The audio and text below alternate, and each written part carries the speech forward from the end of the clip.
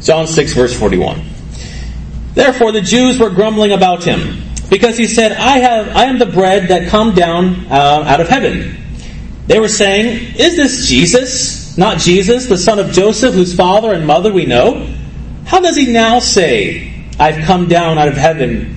Jesus answered and said to them, do not grumble amongst yourselves. No one can come to me unless the Father who sent me draws him, and I will raise him up on the last day. It was written in the prophets, and they shall all be taught of God. Everyone who has heard and learned from the Father comes to me.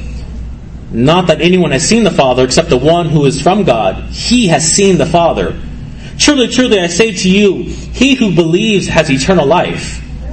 I am the bread of life. Your fathers ate the manna in the wilderness, and they died. This is the bread which comes down out of heaven, so that one may eat of it and not die. I am the living bread that came down out of heaven. If anyone eats this bread, he will live forever. And the bread also which I will give for the life of the world is my flesh. Then the Jews began to argue with one another, saying, how can this man give us his flesh to eat? So Jesus said to them, truly, truly, I say to you, unless you eat the flesh of the Son of Man and drink his blood, you have no life in yourselves. He who eats my flesh and drinks my blood has eternal life, and I will raise him up on the last day. For my flesh is true food, and my blood is true drink. He who eats my flesh and drinks my blood abides in me, and I in him. As the living Father sent me, and I live because the Father, so he who eats me, he also will live because of me. This is the bread which come down out of heaven, not as your fathers ate and died. He who eats this bread will live forever. These things he said in the synagogue as he taught in Capernaum. Therefore many of the disciples, when they heard this, said, this is a difficult statement. Who can say it or listen to it? But Jesus, conscious that his disciples grumbled at this, said to them, does this cause you to stumble? What then, if you see the Son of Man ascending to where he was before? It is the Spirit who gives life, and the flesh profits nothing. The words that I have spoken to you are spirit and life. But there are some of you who do not believe. For Jesus knew from the beginning who they were who did not believe, and who it was that they would betray him. And he was saying, for this reason I have come to said to you that no one can come to me unless it has been granted from him, from the Father. And saints, actually the verses are from 66 through 71. Let me just read those real quickly. As a result of this, many of the disciples withdrew and were walking away from him. So Jesus said to the 12, do you not want to go away also, do you? Simon Peter answered him, Lord, to whom shall we go? You have the words of eternal life. We've believed, and you've come to know that you are the Holy One of God. Saints, you may be seated.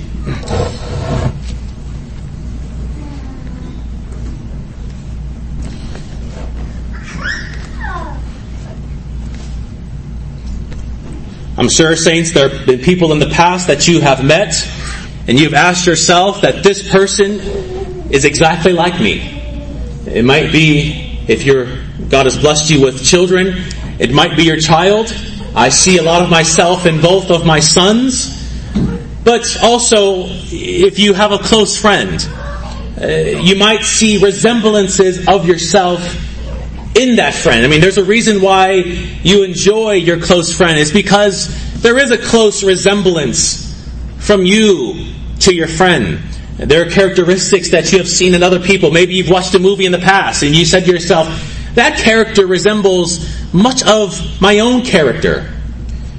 Well, saints, as we read the Word of God, we are very tempted to read of these historical figures and then ask ourselves, is this person just like me? This person resembles me.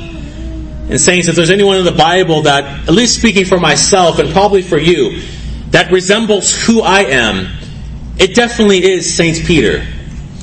Peter, as you know, is that one who at times can say things and you ask yourself, Peter, why are you saying this? And then there are things or times when you read the words of Saint Peter and you ask yourself, Peter, That is the most profound and right thing to say at that particular moment. And saints, we've come this morning in light of a situation where it seems there's a dark cloud covering and hovering over the ministry of Christ. We see Peter saying something that we all should not merely read and consider, but also we should live in light of. This great confession of Peter, which is said in verse 68. Simon Peter answered him, Lord, to whom shall we go? You have the words of eternal life. Saints, we're going to consider Peter's great confession with just 3 quick points. Number 1, Peter's confession of Christ's excellency. Number 2, Peter's confession of Christ's word. And number 3, Peter's confession of his faith. We'll consider the first point, that is Peter's confession of Christ's excellency. Again, friends, let's not forget the context of this chapter. For it's in the backdrop of chapter 6 that makes Peter's confession remarkable. Christ has performed the miracle of the feeding of the 5,000 people. We know of that miracle quite well. Christ miraculously feeds 5,000 people. And from this miracle, Jesus Christ, as you would imagine, he's gaining quite a following. People want to know this man and get close to this man from Nazareth, for he performs many miracles. But Christ, he knows the hearts of men. He says to the crowd in verse 26, Truly, truly, I say to you, you seek me not because you saw signs, but because you ate some of the loaves and were filled. Christ reads the souls of the people. He sees the hypocrisy of the people. He knows quite well what the people want from him. The people want more miracles from Christ. And he says this in verse 54. The one who eats my flesh and drinks my blood has eternal life, and I will raise him up on the last day. My flesh is true food, and my blood is true drink. The one who eats my flesh and drinks my blood remains in me, and I in him. Now let's stop there. If this was a conference on how to be a pastor and gain a crowd, we don't look to John chapter 6 verses 54 through 56 for a way to keep a congregation. Christ has just fed thousands of people. They're following him. They're attracted to him. They want more of him. And he says a statement, and based off this statement, they're appalled. Based off what Christ says, they're appalled. They say in verse 60, this statement is very unpleasant. Who can listen to it? Because of this statement here, these people are already starting to rethink how they view Christ. As if the miracles are barely holding on in their minds. And now they're focusing on what Christ has just said. Is Christ here accountable? Is he saying that it is right and proper to eat of another human being? If we were to take off right now our Christian glasses and put ourselves in the crowd, someone just said, if you eat me, you will have eternal life. That is very weird, is it not? Very, very, very weird.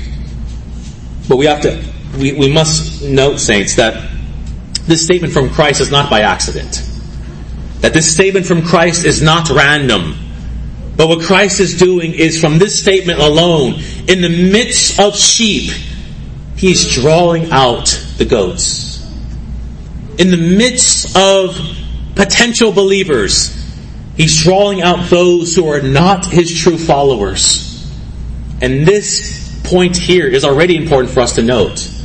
That Jesus Christ cares more about the spiritual state of his church rather than the number of people in his church. From this verses 54 through 56 alone, we can already see how churches are to be understood, or rather how we are to think about a congregation. That a congregation, or rather Christ does not care about the size of a congregation, but he cares about the theology of a congregation. It doesn't matter how many people fill the pews, but rather, what is their spiritual soul like? Because Christ didn't have to say this. He could have performed another miracle. But rather, he tells them something in which he knows they will be appalled by. The people can't receive this.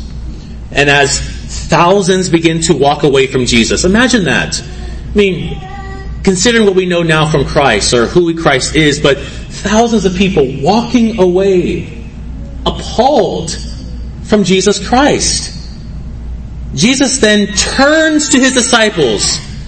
As thousands are walking away, he turns to his disciples and he asks this question.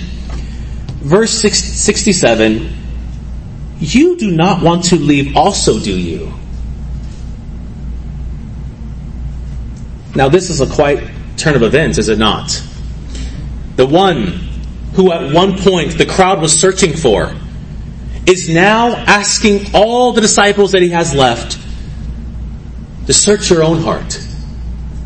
These people were searching for me. They left me. Now I'm asking you to search your own heart. Will you leave also? Will you follow the crowds and leave with them? The one whom the crowd got on small boats for and searched for is now asking the only crowd that he has left, only a few disciples. He's asking them, "You do not want to leave also, do you?" This question that Christ proposes to the disciples is a question that I'm sure many of us have asked in various times in our life. When there's a death in a family, will you forsake Christ? When you lose your job and all earthly possessions, will you forsake Christ? When you get offended by a Christian in church, will you forsake Christ? After sin continues to beat on you, and you always are falling under temptation, you ask yourself, will I just forsake Christ and just totally give in to my sin? Saints, we've all been there. We've all asked ourselves at some point in our lives, is this following this man from Nazareth, is it even worth it? Is it even worth it? But saints, in light of such dramas in our lives, and in light of such things that God providentially puts in our lives, saints, what should our response be to such question? What should our response be? Well, consider St. Peter's words in verse 68. "Lord, to whom shall we go? Lord, to whom shall we go?" Beautiful, glorious response, is it not? I mean, the courage and the boldness of Peter, in light of thousands and thousands of leaving Christ, courageously says, "Lord, to whom shall we go?" Now it's important to note what St. Peter is not saying. He's not saying, "To whom shall we follow, my Lord?" He's not saying, "To what teacher shall we betake ourselves to?" Or what scribe, or what Pharisee, or what Sadducee, or what priest, or what rabbi should we follow instead of you?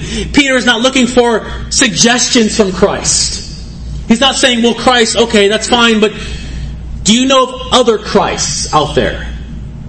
Are there other ones who have eternal life? Do you have any suggestions? Is there someone better?"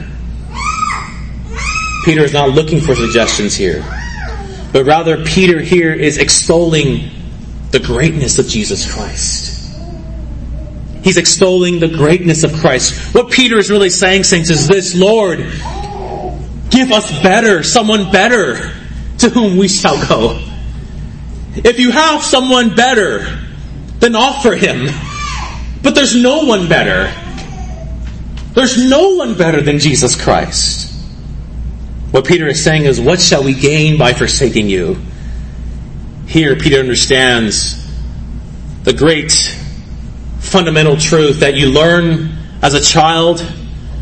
Maybe you learn as an adult and it stays with you as one of those first truths that you carry with you all throughout your life into heaven. It is this truth, and saints, don't forget it, that there is no one like Jesus Christ.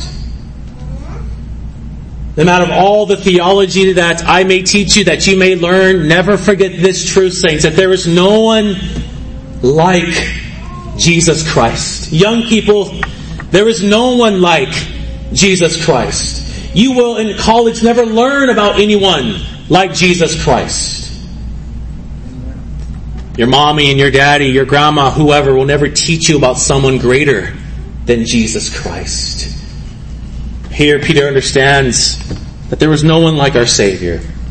And this is a fitting reply, is it not? In fact, this is a necessary reply. In fact, this is the only reply Peter can give.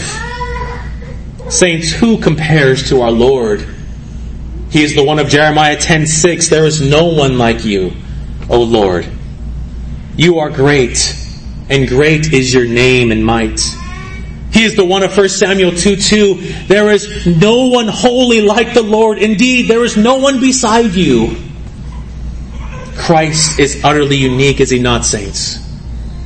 From his person down to his work, who in history has been born like Jesus? The eternal Son in the Virgin's womb is truly God and truly man. There is no one like him in history. Not half man, half God. He is truly God and truly man. Who in history has lived like Jesus? This one who is the giver of the law. He gave the law to Moses on Mount Sinai. That in his humanity, he comes under the law. The very law that he gives, he comes under, subjects himself unto. And what does he do? He obeys every word and every line perfectly.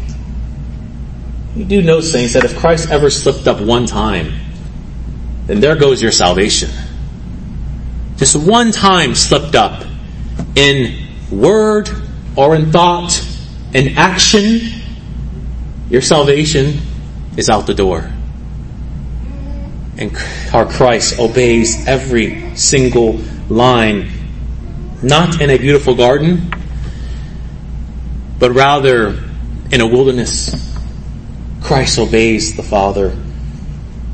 Consider also his death. Who has died like our Christ? Who has died like our Savior? Dying an agonizing death, but dying an agonizing death victoriously. Dying an agonizing death, yes, a victim, but also the victor. But also, who has, and no one has, but we will one day. Who has rose from the dead like Jesus? Not risen from the dead like Lazarus, only to die again, but rising from the dead triumphantly and lives forever. There is no one like Jesus. No one. Saints, considering all of who our Christ is and what he has done in salvation, Peter's reply to our Lord is a necessary reply. For our Jesus is altogether incomparable. He truly is, saints, incomparable. Brothers and sisters, this morning, the question I have for you as we close this point is, have you come to find Jesus Christ as incomparable? Have you come to find Jesus Christ as incomparable? If your world was rocked in such a way, were you ever contemplated to give up on Christ? And saints, let me ask you, or let me ease your mind. If you ever contemplated leaving Christ, that's not a sin. There is a lot of grace that Christ will offer to you. Cooperate with that grace and repeat the words of Peter. After you have contemplated your leaving Christ, repeat the words of Peter. Lord, to whom shall we go? Where will I go? What will I do?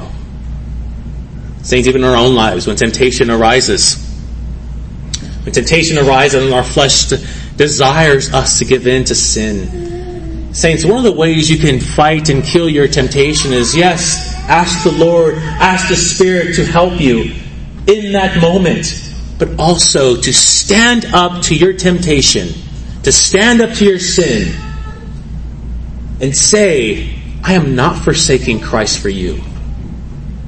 I will not forsake my Savior for you. I cannot leave my Savior. And saints, this should be our response. Lord, to whom shall we go?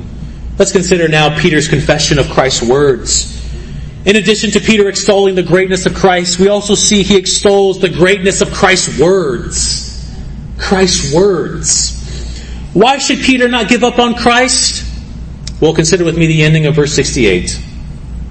He says, you have the words of eternal life.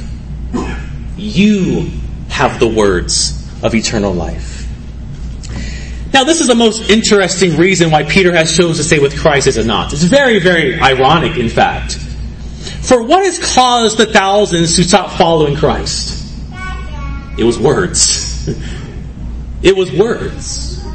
And here, Peter is saying that I'm drawing closer to you because of your words. You see, saints, what caused the people to go away from Christ wasn't the miracles, but it was the doctrine. It was the theology of Christ. But here, Peter says that it is actually your doctrine and theology that's drawing me closer to you. You see, when the crowd hears the words from Christ, they hear words of offense. But when Peter hears the words of Christ, he hears words of eternal life. When the crowds heard the words of Christ, if you eat me, drink my blood, you have eternal life. What they hear is the stench of death. But when Peter hears those, he hears a fragrance of life. It's like when Christ says, eat my flesh and drink my blood, Peter is saying, yes, of course. Yes, that's right. How else do we have eternal life? You see, saints, Christ's words are what drew the crowds away from Christ. But for Peter, it's what drew him closer to Jesus Christ.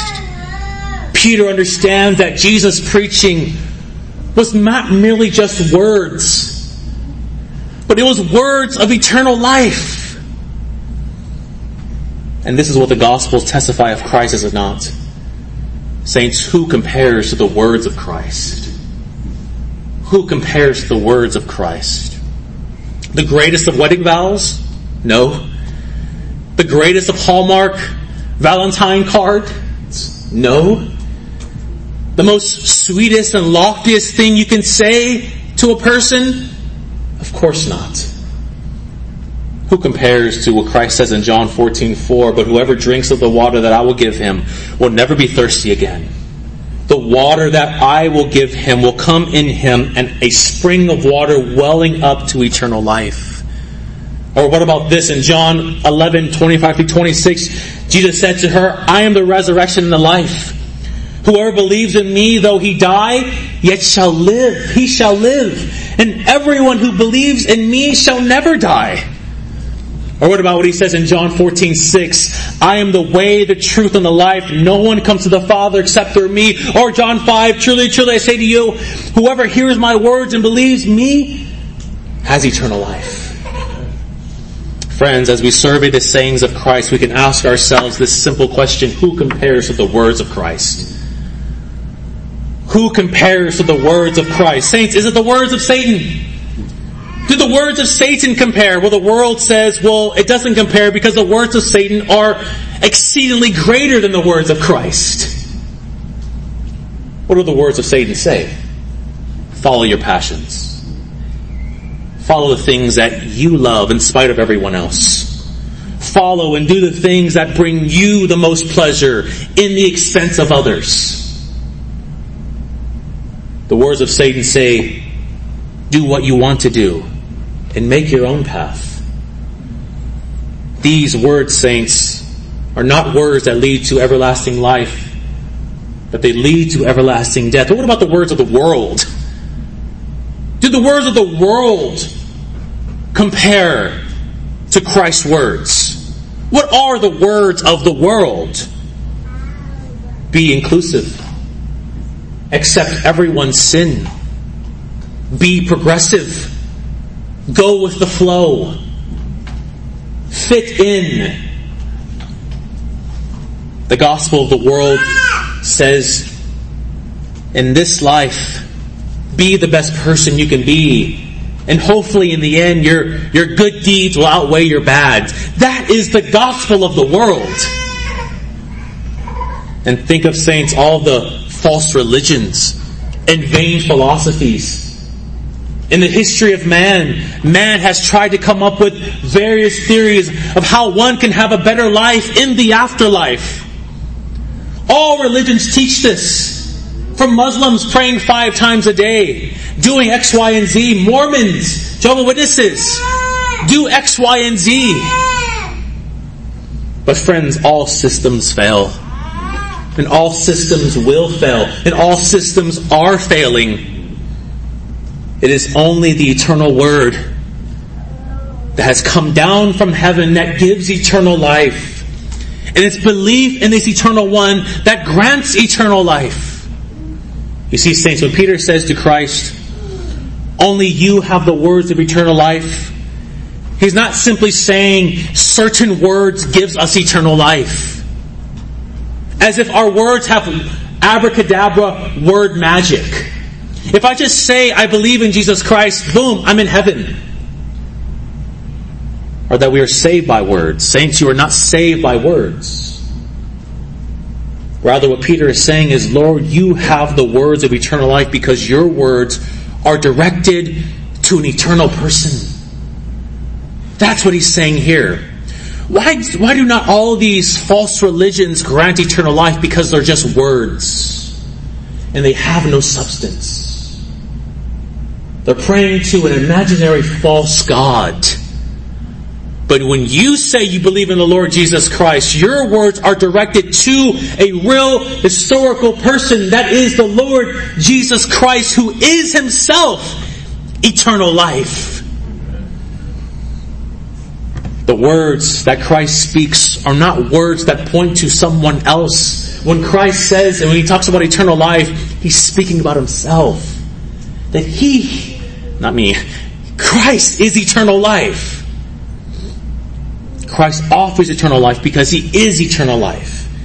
It is Jesus Christ, saints, that is your foundation. That is all your hope. Not faith. Your foundation is not faith. Although, praise the Lord has given to you a supernatural virtue of faith that no one else has. Praise the Lord for that. But that is only an instrument to get you to Christ. Your foundation is not how strong your faith is, how weak your faith is. Not how well you can say the gospel, how well you can sing the hymns, how much you know theology, but it is solely Jesus Christ. That is your foundation of all your hope. And Peter at this moment understands this better than anyone else. This is what leads him to say in verse 69, and we have already believed and have come to know that you are the Holy One of God. Saints, this is our third and final point. Peter's confession, and what a glorious confession that this is. Here Peter confesses that which every single man will confess one day, that Jesus is Lord. Every single one, saints, will confess what Peter confesses to Christ, that Jesus is Lord. Now, saints, this is a simple confession, is it not? That Jesus is Lord. Simple confession. But, saints, it is this confession here that separates believers and unbelievers. In fact, saints, it is this confession here that is the dividing wall between heaven and hell. This confession here that Jesus is Lord. This confession here, saints, is what the Spirit unites or uses to unite us to Jesus Christ. Again, Peter says, we have already believed and have come to know that you are the Holy One of God. Now notice there's two things Peter is saying here. First, he says, we believe, already believe. And secondly, he says, we have come to know. Now, is there a contradiction here? Saying, I believe and I'm coming to know. Well, essentially what Peter is saying is this, that our faith in who you are has been strengthened by further knowledge of who you are. Again, our faith in who you are, we know that you are the Son of God, we know that you are the Lord, is being strengthened by further knowledge of who you are. In other words, saints, you think you know Jesus Christ well now. Imagine how much more our Lord, by His Spirit, wants to teach you, so that you're strengthening in Christ, so that when temptation rises, it is of second nature to you to say, Lord, to whom shall we go? That there's not a tussle between you and the temptation. Not to say that in this life you'll never have temptation, but temptations are much easier. The battle is much easier because you know you're Christ. You know the Lord. This is important for us to grasp, saints, that the more we come to know our Christ, the more we can be assured that our faith is in the right object. Young people, hear me now. Hear me now. That believing upon Jesus Christ is not a fairy tale. He's not an imaginary person. But you can trust and believe. And I put my whole life on it. That if you believe upon Jesus Christ, that your faith is in a right object. Because we all, even young ones, we all don't want to go through life doing something and at the very end knowing and come to find out that it was all a waste. It was all what was it worth? Don't you feel like that sometimes in your prior life? You say to yourself, God, why didn't you just save me when I was 5 years old? And the knowledge that I have of you now, just infuse it into that 5-year-old myself so I'd have to go through all X, Y, and Z? Young people, hear me now. You don't have to go through the struggles of wondering whether or not there is a God, whether or not heaven is for real, whether or not there is a judgment, whether or not there is hell. You can believe now, young people, young person, and even middle-aged, even old person. Strengthen your faith by understanding who our Christ is, because, saints, the more you come to know about Christ, the more you come to love your Christ. You know this well in marriage. The more you become to get familiar with your wife or your husband, the more you begin to love your husband. You begin to love your wife. Well, saints, you're married to Jesus Christ. And if there's anyone that you should know more about, if there's anyone that should just capture your mind, that should, when you hear about Him, when you read about Him, you cannot utter a word because He is so incomparable. It is Jesus Christ. It is our Lord. With Christ, saints, when we face great opposition to Christ, Peter can say to Christ what the crowds didn't want to believe, that you are the Holy One of God. You see, saints, the crowds just thought that Christ was just a miracle worker. But to Peter, He was more than that. He was the Holy One of God. He was the Holy One of the Lord. But saints, we want to think that Peter's confession is a product of his own investigation. We're to think that Peter's great confession of Christ has come by way of his own experience and knowledge, that he has looked at Christ from the far, gathered data, and then based upon that data, he believes upon Christ. No one in this life confesses that Jesus is Lord and is the Holy One of God in and of themselves. Well, then what needs to happen? God needs to intervene. This is a product of God intervening in Peter's life. This is a product of the Lord infusing a divine and supernatural light, mind you, not just to Peter, but to you, saints. The same divine and supernatural light that Peter confesses, and isn't it interesting and glorious? That this same confession that is written in Holy Writ is the same confession that comes from your mouth. Because it comes from the same Spirit. It comes from the same source, the grace of Christ. Here, Jesus Christ, or rather Peter, recognizes what the others failed to see. The reasoning behind Peter's great confession is the same reasoning behind another great confession of Peter. Remember in Matthew 16, Jesus asked the disciples, "Who do you say that I am?" Peter's great confession, "You are the Christ, the Son of the living God." And you remember what Christ said to Peter? "Blessed are you, Simon Bar-Jonah, because flesh and blood did not reveal this to you, but my Father who is in heaven." Saints, the same can be said of you as well. Where can you locate the reasoning for you believing upon the Lord Jesus Christ and saying that He is Lord and the Holy One of God? Not because you read a textbook, and not because of your grandma, and not because of your grandfather, not because your mom or whoever told you about the gospel of Christ, but rather it is the Father who revealed the Son to you, and the Spirit quickening you in such a way that when you hear the words of Christ and about Christ, your mind ascends and grabs onto Christ and says, yes, it is true. He is the Holy One. He is the Savior. Saints, don't ever undervalue. Don't ever underappreciate. Don't ever just say, yeah, I'm a Christian, as if it's just, like everyone's a Christian. Don't ever undervalue or underappreciate the divine and supernatural light that God has given to you. It is a glorious gift to be a Christian. That's something that we should have on billboards in Times Square, is it not? It's a glorious gift to be a Christian. It's the greatest life in the world, is it not? What life compares to the Christian life? What blessings do we get than being not a Christian? So, saints, as we close this morning, remember the words of St. Peter.